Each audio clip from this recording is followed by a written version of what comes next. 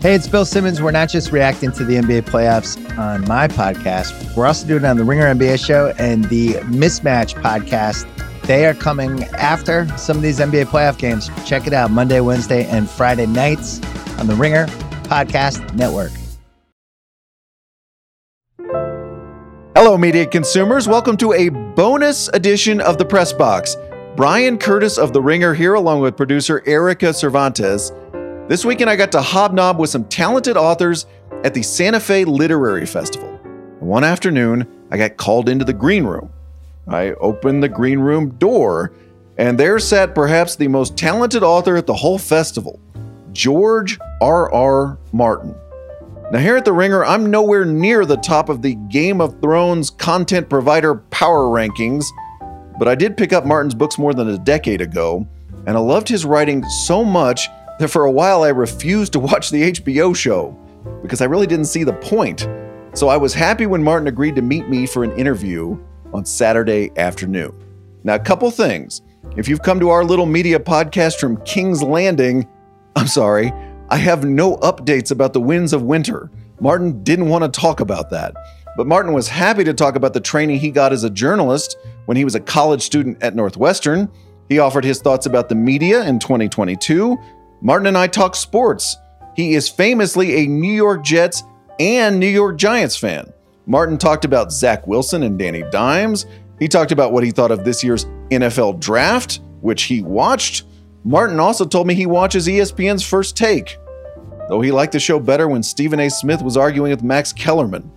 That was the moment I let myself feel a little bit of kinship with Martin, because it turns out we both spend time thinking about sports media.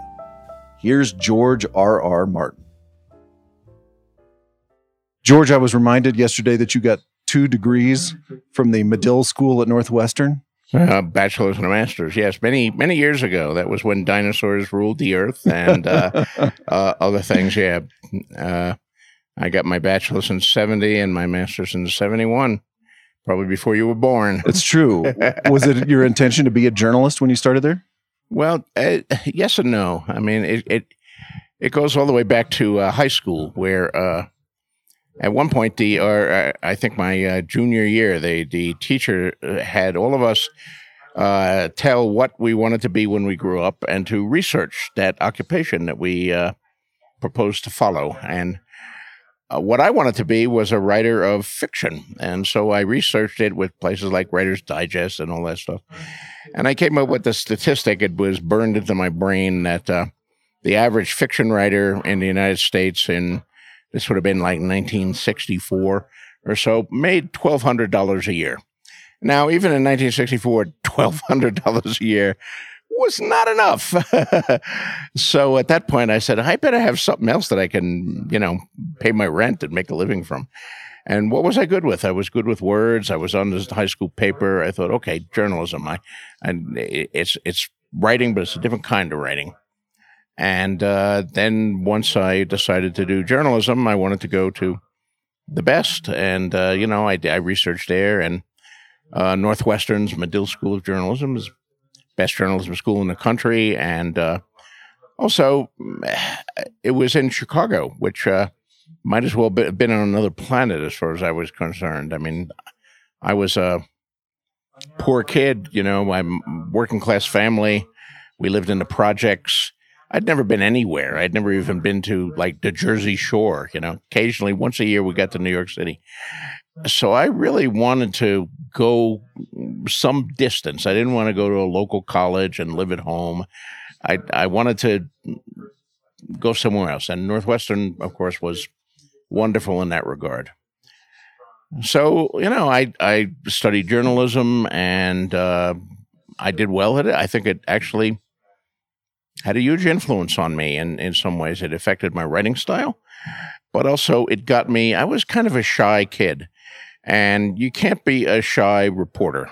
You have to get thrust into the situation where you're interviewing people you have nothing in common with, who are total strangers, and sometimes asking them difficult or uncomfortable questions. And God, it was, it was the late 60s. It was the, have called now the turbulent 60s. So I found myself attending protests and marches and demonstrations, and pretty exciting kind of thing. So yeah, I thought, all right, I'm still going to write. I mean, I was still taking creative writing courses, short story courses. I was already writing stories and sending it out to Professional Magazine when I was a college student. But I hadn't sold any yet, and I didn't know if I would. So I thought I better get a real job. But of course, who was it who said, life is what happens to you when you're making other plans? Someone famous said that. I don't have my quote here, but it was true, because I had all this plan. I'd get a job at a newspaper, magazine. I'd work at that. I'd read science fiction at night. And then my number came up in the draft lottery. And I did not agree with the Vietnam War. I thought it was illegal and immoral, and we had no business being there. So I applied for a CO status, and I was granted it. But since my number had come up, I had to do 2 years alternative service.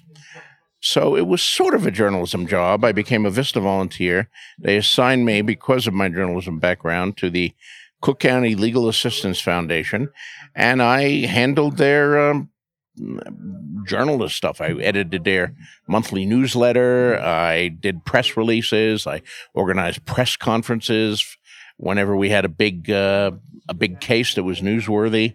Which most of our cases weren't, of course, but still. And I did that for 2 years. But meanwhile, I continued to write science fiction stories. And by the time my 2 years of alternative service was over, I had sold enough stories that I thought, well, let me continue to do this. I will not take a full-time job in a magazine or newspaper. I also was a chess player, so that also happened to be the era of Bobby Fischer. Bobby Fischer defeated Boris Spassky and became the world chess champion. Mm-hmm. And at that point, half of America who had never played a game of chess before decided it was cool and took up the chess playing. I was able to run chess tournaments on the weekends for 2 years. I'm not playing in them, but running them. I was the tournament director. I knew how to do that from, my previous experience.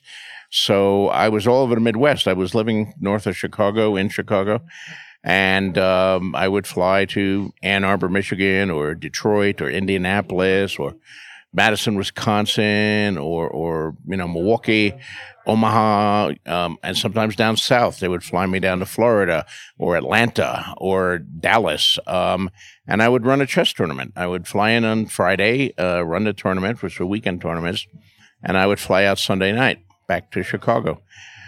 That was a good arrangement for me. Most people, struggling writers who can't make a living from their writing yet, they work a day job. Sure. They work 5 days a week, and they write on 2. I worked 2 days a week and worked on 5, which gave me more time. So, so there's that. I did later teach journalism. From 1976 to 1979, I moved to Iowa, and I taught journalism at a little Catholic girls' college called Clark College on the banks of the Mississippi. So have I done journalism? Have I not done journalism? I don't know, but I was trained in it. I taught it. I've done a little of it. I've certainly written, reviews for newspapers and all of that. But I have to admit, especially in recent years, I've been much more often on this side of the interview than on your side of the interview, answering questions rather than asking them. And how has that changed your view of the media, being the subject of it?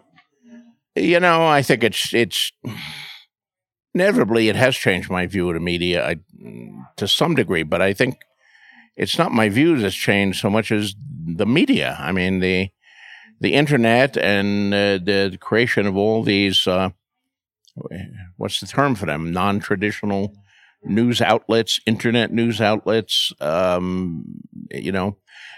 Even before that, we had the invention of 24-hour news. So it's a very different world from the world I prepared to enter in 1971, which was a world dominated by newspapers and radio to a certain extent, and television. And television at that time was, Walter Cronkite or David Brinkley telling you the news for a half hour, and then another guy coming on to tell you the local news for a half hour.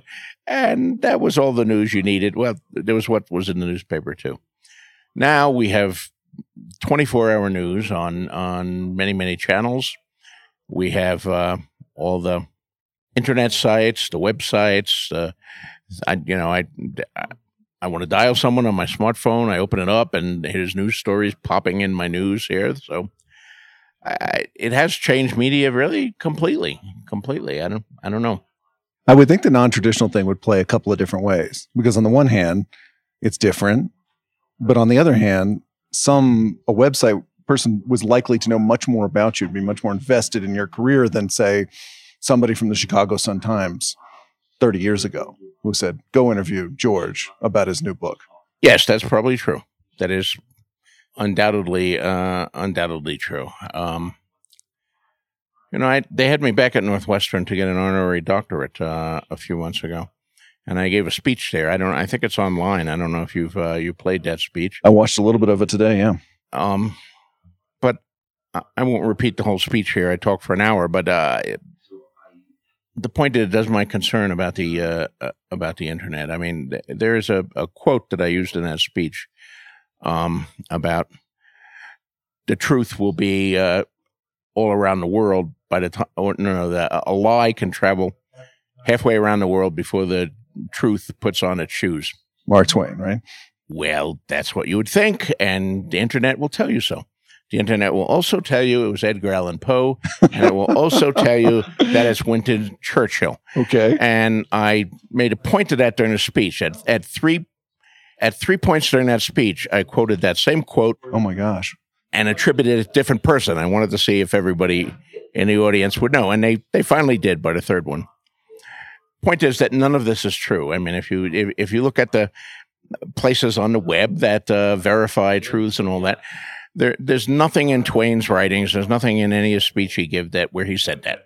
It does kind of sound like him, but as far as we know, he didn't say it. Churchill certainly didn't say it. We can't find it either. Edgar Allan Poe, who the hell even puts that up? But the point I made after I did that is it was June when I gave that speech. All three of those quotes are still up there. You can Google them today. They will be up there forever. I mean, that's the problem with the internet media. It is full of errors. They do not use the kind of journalistic techniques that I was taught, and they post misinformation. And I think most of it is just simple mistakes. Some of it maybe is deliberately. And I mean, I'm not a political figure, but you see it with politics too. You see how they phrase the same story, and it's forever. You'll never get rid of those. The internet is forever unless the war in the Ukraine goes nuclear and blows us all up. But those errors, let us be errors. I don't know who puts up these things on the internet. Who put up that quote with a little picture of Edgar Allan Poe and those words next to him? That is a weird subgenre. Where did they get that? And what are their sources? And why, right? Yeah. What's the point? And it's, I saw a little bit of this in my day. Hopefully it's still my day, but I'm talking about my youth. My days at Northwestern, the turbulent 60s, right? So there would be a demonstration on the Northwestern campus against the Vietnam War. And I would attend this campus for a reporting class or something, or to write up some account of it. And I would be looking around and trying to see how many people had turned up for the demonstration. And then the next day I would pick up the Chicago newspapers, which had also covered it, and I would read in the Sun-Times that there were 700 kids at the demonstration, and I would read in the Tribune that there were 16 kids at the demonstration, and they were looking at the same crowds I was looking at. There was the political bias of those newspapers. Troubled me a little even then, but of course, what was a small thing then has now gotten so toxic that I don't know. How do you believe? How does anyone know the truth anymore? It's tough. Do you like to read reviews of your own books still? I like to, I know writers who say they never read their own reviews, and I don't believe any of them. You can't. They're talking about your book. You're talking about something that they want to hear. So yeah, I read reviews, but admittedly, I mean, there was a time when I was writing Dying of the Light or, Fever Dream, I'd be lucky if I got 10 reviews. So the LA Times picked it up. Here's a review in Locust, a science fiction magazine. And they were real reviews. Now you get like these reviews on Amazon that are, it sucked, 2 stars, or, it was brilliant, I loved it, 5 stars. Their commentary, people are chiming in, but they're not reviews in the sense. So no, I don't hunt down every little it sucked 1 star or even the reverse. But if there's an actual review, substantial review, a substantial review, I encounter it. It's even hard to find these things there because there's so many sources. But certainly, if it appears in a major newspaper or magazine, a science fiction magazine, major science fiction fanzine like Locus, or fan site like Tor.com or the Wort Zone, I will see those reviews. I do not go trolling through the Amazon reviews or the Goodreads reviews or there's so many of them and they're not substantial. That would seem like self-flagellation to troll through Goodreads and Amazon. Well, but many of them are very kind and they like my work, but still, it's I don't know. I mean, I enjoy hearing from people who like my work. I'm here at this literary conference, and I walk around in the courtyard, and people come up and say, "Hey, I loved your book," or "I loved your work," or "Thank you." Of course, who wouldn't like that? I like that. But so, yeah. You first moved here to Santa Fe in 1979. What brought you here in the first place? Well, I had seen Santa Fe for the first time the previous year when I was driving to a World Science Fiction Convention in Phoenix. At that time I lived in Iowa. I was teaching in that, but we had summer vacation off. So and the convention was in Phoenix, so I thought we'd drive down, and see some of the West. I'd never seen the West before. So Santa Fe was one of the places we stayed, and I loved it here. And then the following year, it's actually kind of a sad story in a way. I liked teaching. I liked teaching. I was teaching English. I was teaching creative writing. I was teaching a lot of journalism. I got them to do some science fiction courses. The kids were great. It was good, and I was still writing on the side, weekends and all that. And I had my day full of all these stories that I wanted to make, but I said I don't need to do that right now. It'd be risky to quit the teaching job and all that. I have all the time in the world. I was only in my early 30s at the time. And I had a friend, Tom Remy, lived in Texas. Tom was about 10 years older than me, but he had a lot of interesting jobs. He was a printer. He worked in Hollywood for a while, but not as a writer, as a prop guy, etc. And then just a few years prior, already like in his late 30s, 40s, he took up writing, and he was great. He was fantastic. And he won at the 1977 convention, World Convention in, where was it? It was in Florida, Miami Beach. He won the John W. Campbell Award, which was given for the best new writer in the field. It had only been given a few times. So Tom won the 1977 Campbell as the best new writer in the field. He was working on his first novel. He'd already published. I think he'd won a Nebula or something. It was for some of his short stories. Terrific thing. And like in early 1978, he had a massive heart attack and died at his typewriter. Just boom, and he was gone. And he was 42. He was 10 years older than me. And it hadn't been even a year since he'd been the best new writer in the field, and now he was dead. So that made me think, maybe I don't have all the time in the world. Who the hell knows how much time I have? And I want to write these books, but teaching is taking so much of my time. I'm selling a lot of stories. I'd won a couple of awards. Maybe I should roll the dice. Maybe I should try to go and be a full-time science fiction fantasy writer. And I'll see how I do. If it doesn't work, I can always look for a day job later, right? And once I'd made that decision and I gave it in my notice at the college and I'd left, then I realized that, I didn't have to stay in Iowa anymore and I could move someplace new. And, I thought of a lot of places, go back to New Jersey, where I was from, whatever. But I really like Santa Fe, so I wound up moving to Santa Fe. And then they got me addicted to green chili and sopapillas and the food that they only have here. And I know the feeling. I've been here ever since. Do you think living in a place has an effect on your prose, like the physical space you're in? It can. But oddly enough, even though I've been here for so many years in Santa Fe, I haven't written any real Santa Fe stories yet. I only lived in Iowa for 3.5 years, but it inspired me to write Fever Dream. It was right on the Mississippi. It was an old steamboat town. I learned a lot about the history. And so the irony is I wrote Fever Dream about the Mississippi, not while living on the Mississippi, but while living on the banks of the mighty Rio Grande and the Santa Fe River. Yeah. It can influence you, but you never know how or when. I went to your bookstore today. Did you? Beastly Books. Beastly Books. And all your books in there are pre-autographed. They are, yeah. And what's the thinking behind that?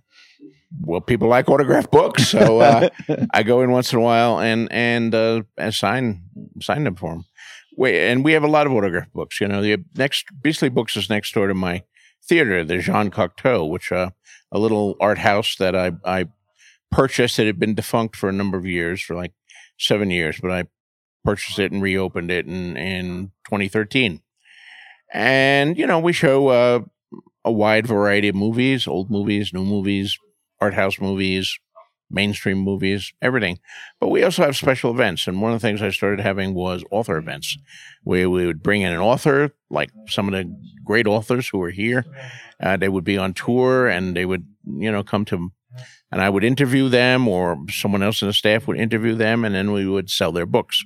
We would just set up a table in the lobby, and, the people come to hear them could get their books and get them autographed after, like a traditional author event and signing. The thing is, the lobby of the Jean Cocteau is quite small. And, of course, you don't always sell all the books. So you have a stock of, we bought 50 of this author's books. We sold 20. We still have 30 left. So you'd put them on the shelves. But as the years passed and we did more and more author events, there was less and less room to display any of them. We wound up putting a lot in the basement where nobody ever saw them. And we had a small display in the lobby of the theater. So at a certain point, when a vacancy opened right next to the theater, I said, let's get all these books out of the basement. Let's open a bookstore right next to the theater where we can display not only my books, but all the books by all the authors who had visited us over the year. Emily St. John Mandel, who I was just talking to a minute ago, she was here. She was there. Colson Whitehead was there a few years ago. He's here too. Neil Gaiman has come several times. Of course, all the local Santa Fe writers have been there. Melinda Snodgrass, Walter John Williams, Vic Milan before his unfortunate death. We've had some amazing people there. Michael Chabon, Pat Conroy. And so the bookstore has their books, almost all of them, 90% of them autographed, and my books, which of course are autographed. Santa Fe's got a kind of an amazing literary community. Some of the people you just mentioned, Sam Shepard lived here for quite a while, I heard. Cormac McCarthy. Cormac McCarthy lives here, but I wouldn't exactly, I've never even met him. I was going to ask. He doesn't go to any events. He's never been to my bookstore or things like that. Would you like to meet him? I guess, yeah. I mean, I don't know what he's like. You never know till you meet some of these people. I gather, though, he's not the kind of guy who likes company. He doesn't hang out with the writers or even does he even do like signings or whatever? I don't think so. I don't think so either, yeah. So I guess the Santa Fe's own J.D. Salinger, right? Yeah. What time of day do you like to write?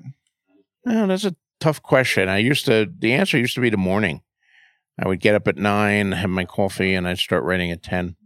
But now I find I get up later and later. So I think I still like to write best after I get up. I mean, I get up, whether it's at 9 in the morning or 11 in the morning. I get up, I take an hour to have my coffee, maybe a little breakfast, some juice, and then I start writing about an hour into it. And it really depends on when I write. But that's the best time for me at the start of the day. I don't think the clock time matters as much as, and my mind is fresh. I'm not worried about other things. How long do you plant yourself in the chair?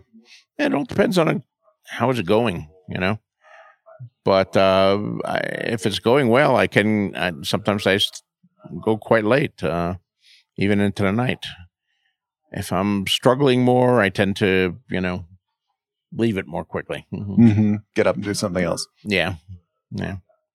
And I do now have, my assistant Lenore is sitting right there looking at us. And one of the things that's happened since 2007 is my life has gotten crazier and crazier is I've hired assistants. I mean, up until 2007, there was nobody, I did everything myself, and I answered my mail. I collected all the little receipts that the tax man would want at the end of the year. I balanced my checkbook. I wrote the checks.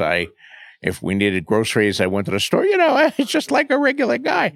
But at a certain point, especially the literary aspects, got to be more and more. So I said, I can't. And I hired Ty Frank, was the first assistant I hired, who later went on to become half of James S.A. Corey. But he worked for me for years. And now I'm up to like 5 assistants, right? 6 assistants. How many do I have now? 6? Right. Okay. And even so, I can barely keep up with everything. I mean, Lenore is sitting there right now making changes to my schedule for one of the 17 projects I have going. So, yeah. We do a lot of sports at the Ringer. So I wanted to ask you a little bit about the New York Jets, which I know are a passion of yours. Well, the Jets and the Giants both had great drafts, I think. Okay. Can we get the Jets and Giants draft analysis here? Well, yes. Of course, they partly had great drafts because they were so terrible last year, so they were very high on the draft. They both had 2 picks in the top 10. And, most of the talking heads and seem to think that they did really well with those picks. And both teams are going to be better this year. But I hope is that true because I watched them every week. And I tell you, these last few years, it's been brutal because they've both been terrible. For long periods of time. I've been following both teams since the 60s here. It always seemed like when one was good, the other one was bad, I mean, when the Jets had Joe Namath and all that, and we're winning a Super Bowl and contending, the Giants were terrible, and then the Giants got good and the Jets got terrible. So it went back and forth. But these last few years, they've both been terrible. So my Sunday, which is my traditional day off, I mean, most days I work 7 days a week. Except during the fall, during football season. And I work 6 days a week, and I take off Sundays to watch the Giants and the Jets. If I were standing in your living room while the Giants or Jets were losing badly, how would I see you react? I don't know. I just get deeper and deeper depressed. And, I'm not a guy to throw things at the TV usually, but, God. You're not a yeller, in other words. I don't know. Am I a yeller? No, I don't think I'm a yeller. Describe your assistant Lenore is saying you describe how angry you are. Did you actually sit down and watch the NFL draft? Yes. Yeah. You did? I did. You enjoy that? I do. I don't know why. I do think it's extraordinary, though. I mean, talk about the media now. As you see, I'm extremely, extremely old. So I'm so old that I remember when the draft was a bunch of guys in short sleeve shirts with index cards sitting at card tables in a room in some hotel. Picking up a phone. They didn't even have to pick up the phone. It was right there. It was like, yeah, we'll take the kid from Michigan. How that becomes a televised event that moves from city to city, that people pay millions of dollars to watch. And like there were like 150,000 people standing outside the draft this year for the first round anyway. By the time you get round 7, there's nobody standing there. But they're standing for hours. It's like a rock concert. There's no chairs. They're in the hot sun. They're standing there for hours waiting for their team. Once every 3 or 4 hours, their team will do something. Other than that, it's still basically a bunch of guys with short sleeve shirts sitting around and looking at index cards. Like, we'll take the kid from Michigan. And yet it's somehow fascinating. It's the analysis, I think. It's the, hearing people discuss, It's also the hypothetical. Because if you're a fan of the Jets, Sunday might be really boring, but the draft in April, oh, whoa. Here's who we could get. Hope springs eternal, right. Zach Wilson, in or out? I hope he's great, but I haven't seen it yet. I mean, the backup quarterback was the one who had the sensational game, Mike White. When he came in, my God, he was incredible.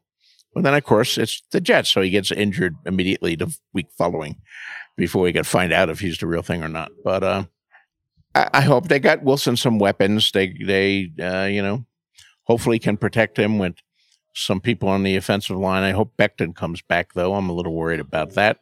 He's a man monster and seemed to be developing into quite a fierce left tackle until he got injured. So we need him, and now we'll see how good Wilson is.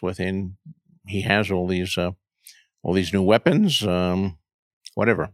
And the same thing with the Giants. We got to see how good they are now that they got some strength for the offensive line, and we'll see how good Danny Dimes really can be with he has protections and he has receivers. But I don't know. Are you a reader of sports writing? I mean, I used to read sports columns in the newspapers. I don't. I don't even know where it is these days here. You don't read so much of it anymore. No, I watch First Take, and I watched the Matt Kellerman show. Wait, you watch First Take? Yeah, I've been watching First Take for years.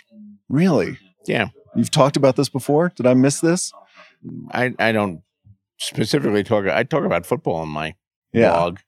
I don't specifically. Are you a fan of Stephen A. Smith? First Take. He's great, but I don't like the change in format. I thought Smith and Kellerman were very good together. Now, it's a different guy every day. None of them are nearly as good as Kellerman. Some are better than others, and I like the old format better. But then again, like I say, I'm an old guy. I also liked Chris Berman. I really miss watching Chris Berman in the the draft, doing the draft, and he did the post-game show and the pre-game show. Chris Berman and Tom Jackson were the best, man, and they were fun. Chris would invent all his goofy nicknames for people and all of that, but it wasn't like a clown show. Some of these current things it seem like they're not discussing football so much as they're kind of clowning around and playing silly games that they're inventing, for the week and doing things with cardboard cutouts and all that. I don't know.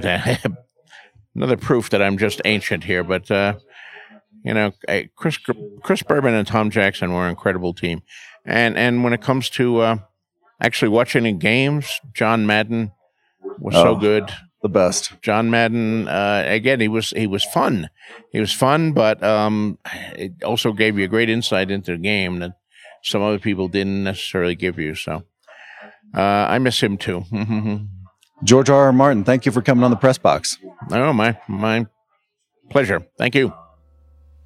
Huge thanks to George R.R. Martin. I'm Brian Curtis. Production Magic by Erica Cervantes. If you're new to the Press Box podcast, we do this twice a week. A show on Monday that I do with David Shoemaker, and then an interview show later in the week. And this week, I think we're going to have 3 episodes. So join us for more lukewarm takes about the media. I'll see you soon.